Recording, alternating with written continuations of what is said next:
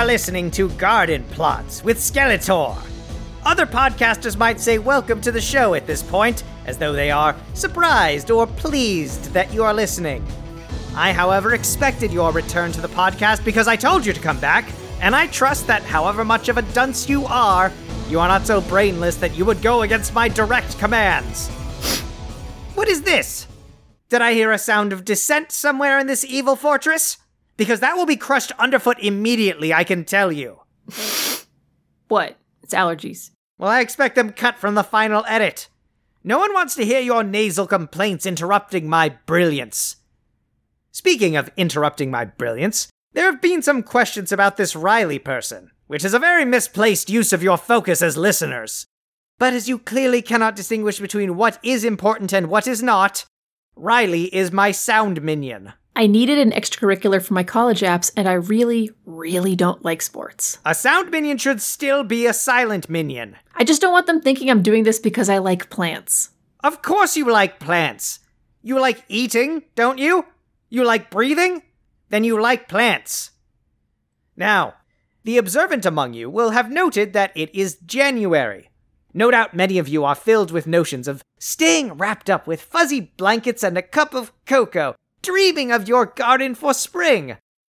Well, let me put a stop to your self-indulgence right this instant. If you are not already beginning your work now, then you are sowing mistakes in order to reap failure. Next to your cocoa should be a stack of seed catalogs. Not under it, for seed catalogs are the winter gardener's holy text, and should not be resigned to a mere coaster. Are you comparing seed stock? Are you cross-referencing with your last frost date? Comparing strains that work in your soil composition? Revisiting notes from previous years? If not, you might as well spare yourself your inevitable humiliation and burn your gardening gloves on a winter pyre. But I hear your pathetic whines of, I am a new gardener. I don't have any notes. I am here to learn what to do. Well, too bad. You are doomed to ruination. Despite your inevitable failure, you may still have questions about choosing your seeds. Do I want heirlooms? Should I avoid hybrids? What about GMOs? They are unnatural, you may wail. To which I say, pfft, unnatural. I do magic, so don't come to me with your biased notions of natural. Pfft. Science is, after all, just a lesser form of magic. Genetic or magical modification of plants has given us the banana, the avocado, and the strawberry. Ugh, bananas are gross. We should have left those alone. On this we are agreed. Bananas are foul and prone to inducing digestive irregularities. But the banana is not on trial here. What is on trial is this ridiculous notion that changing a plant is to be feared. Instead, you should fear me, and my wrath if I find that you are continuing to spread empty-headed lies. Of course, not all modification of plants has been worthwhile. Certainly botanical lame brains abound, as some dummy thought it wise to sacrifice the flavor of tomatoes for them being more visually pleasing. Well, not everything is about looks, you know. Some things that don't necessarily titillate you visually may in fact be far more worth your time than other flashier plants that catch your eye with their smooth shape and conventional coloring. Many morons out there would rather sully their salads with the He-Man of tomatoes than admit that they are but a pale, tasteless version of the real thing. If you want to spend your life panting after a bland nothing, a mealy sponge in human tomato form that has only the veriest ghost of a personality to recommend it, then go on. You don't deserve the richness, the perfection, the resplendent majesty of me. I mean heirlooms. Riley, cut this! And cut that too. Now, many heirloom varieties are excellent, but they will lack the hardiness and disease resistance of their more modern counterparts. You must ask yourself, do I have the skills necessary to pull this heirloom brandy wine through an unpredictable spring into a rich harvest? I can guarantee you do not. The brandy wine is an elusive temptation. Best to stick with an early girl, which even your witless weeding cannot put off from fruiting. Repeat after me. GMO plants are not all bad. Heirloom plants are not all good. Go on, repeat it. GMO plants are not all bad. Heirloom plants are not all good. What Beast was the Man? best? Did you not read the sign on the door that indicated we are currently recording? Yes. Yes, I did. We're having pizza in the Great That Hall, means and we stay just... out! Particularly you! Especially you! Maybe you'd want Even to if come you were and... silent, your mere presence would diminish the quality of an audio medium! Begone, you lummox! No. You have the personality and okay. intelligence of a lint trap! Next Out! time. Go! Goodbye, you gormless goon! You pathetic He's gone, Skeletor. Oh. And stay out! As I was saying, GMOs. Now, perhaps a few of you have taken a biology class once in your lives and are only concerned about the patenting of some plants. Well, you vaguely more learned listeners need not worry. In that case, you just take what you want. What will they do? Send their lawyers and their cease and desists against your magic minions and muscly might? It will only make their disease-resistant soybeans more delicious knowing that the seeds were taken by my superior strength and cunning. GMO? I think you mean got my own. Oh, no. No. It's brilliant. How dare you? On second thought, delete that. Not because I think you are right. It's for other reasons. Reasons I cannot waste my time trying to explain to you. Yep. Okay. Got it. Good. Last episode, I admonished you to avoid all repotting until you received my instructions on how to do so properly. To that, I must add, do not repot during winter. There are 2 conditions under which I will allow you to repot a plant in winter. 1. The soil is frequently dry. 2. The plant is root-bound. Oh, what could that term possibly mean, I hear you whine? It means the roots are bound, i.e., lacking the necessary space to spread out. If you are careful, and I have my doubts about your capacity on that front, you can check by gently, more gently than that, turning the plant on its side and easing it out of its pot. If it is near impossible or the roots have circled the pot, that means 2 things. Most importantly, it means you are a hapless agricultural amateur who has failed your plant. And also, you should repot regardless of the current weather outside.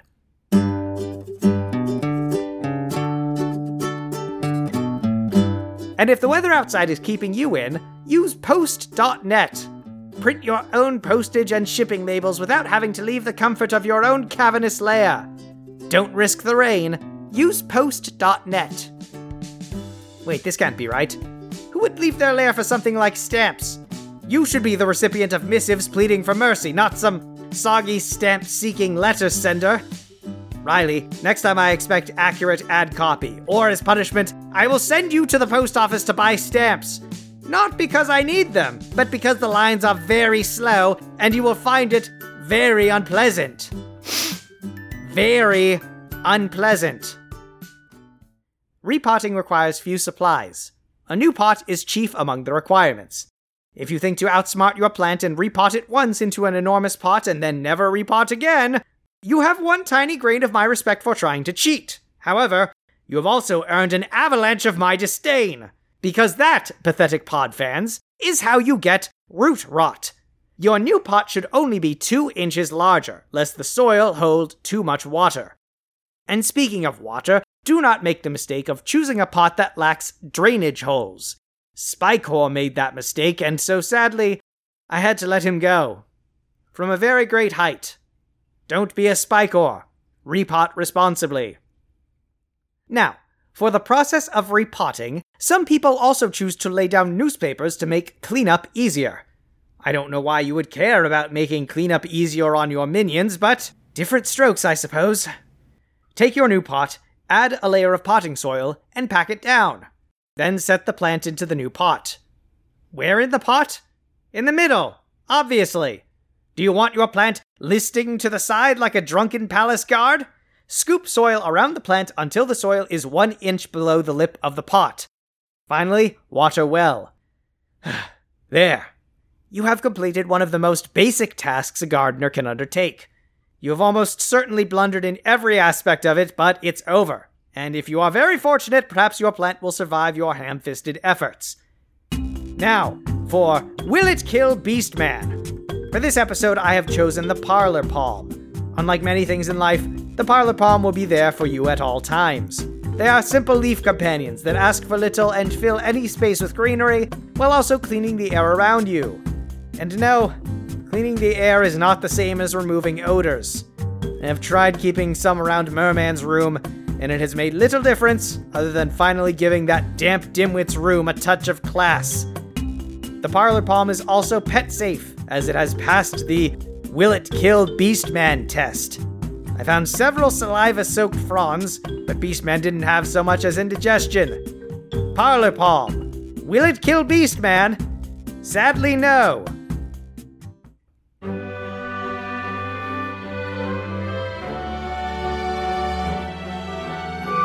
And finally, it is time for Leaf It to Me.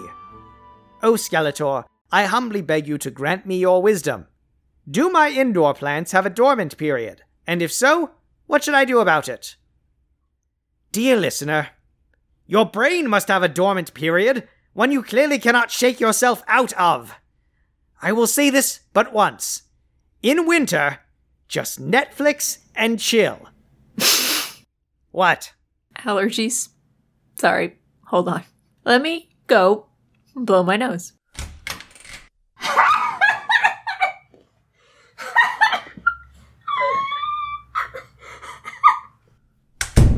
Okay, keep going. You really should get that checked. Now, because you have the mental capacity of a mealybug, I must make it clear to you, water less in winter. Water is not how you show a plant affection. Watering appropriately is how you show a plant basic respect. Do not, like some sort of horticultural hobbyist, merely glance at the top layer of soil to see if it is dry. Actually stick your finger in and feel for dampness. If it is dry, then water. If it is damp, resist your watering temptation and leave it be. I can already hear you reaching for your watering can. Get a hold of yourself! Put it down! Put it down this instant, bonsai brain! Now, naturally winter can bring on other plant issues, but no doubt I have already overwhelmed your minuscule mind. You are instructed to come back in February for more garden plots with Skeletor. Disobey and risk being dead-headed.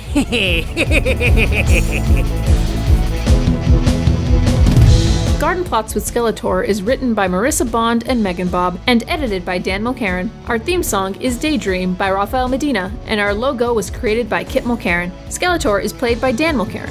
Riley is played by Kit Mulcairn. Beastman is played by Rafael Medina. Additional music from filmmusic.io by Kevin MacLeod at Incompetech.com, used under a Creative Commons Attribution 4.0 international license. He-Man and the Masters of the Universe and all associated characters are property of their owners. You can reach us at gardenplotswithskeletor@gmail.com, on Tumblr at gardenplotswithskeletor.tumblr.com, or on Twitter at garden_plots. You can donate to Skeletor Schemes on Ko-fi at ko-fi.com/gardenplotswithskeletor.